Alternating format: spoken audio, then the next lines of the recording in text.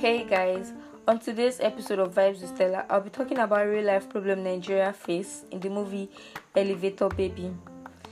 This film is about Timini, who played the role of Dare, a young rich kid who gets stuck in an elevator with Toye Abraham, who played the role of a pregnant woman who later went into labor in the same elevator. So moving on.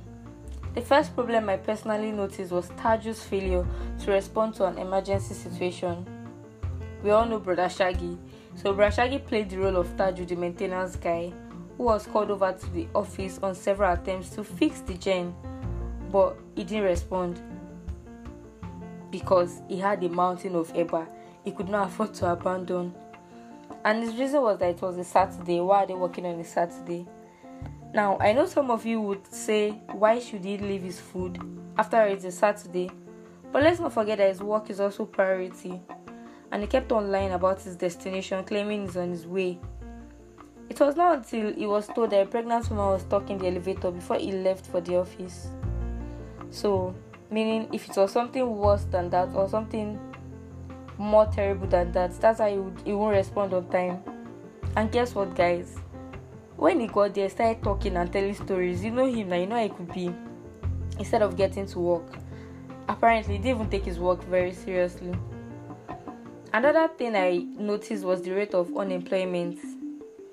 Even with the fact that Dare graduated with a first class, he still couldn't get a job because he lacked experience. So apparently, his first class didn't matter anymore. The film portrayed the unemployment rate in Nigeria and how difficult it is for university graduates to get a job. But let's not forget that if Dare had used his mother's connection, he would have definitely gotten that job. So no connection, no job. Moving on. From the movie, Dare relied solely on his mother's wealth. His mother's money is also his money. That was the mentality he had because he was from a wealthy home. He felt like he ruled the world and he could talk to anyone anyhow because of the money he had, which, if we can remember, it almost cost him his friendship.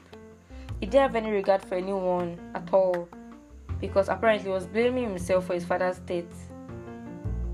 This is what I call typical sports brat. Dare was a sports brat in this movie.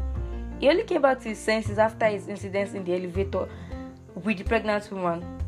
That was the only reason why he realized that he had to step up his game and stop acting like a spoiled brat. Another thing is, you know this mentality we have that men can cheat and be forgiven, or the idea that men can cheat and they can get away with it, or the idea that if a lady can't produce a male child, then she's not complete. Well, it was portrayed in this movie. Mr. Njoku's desperate need for a male child made him cheat on his wife with Abigail, who was the pregnant lady. Abigail was sleeping with her madam's husband, who promised to marry her.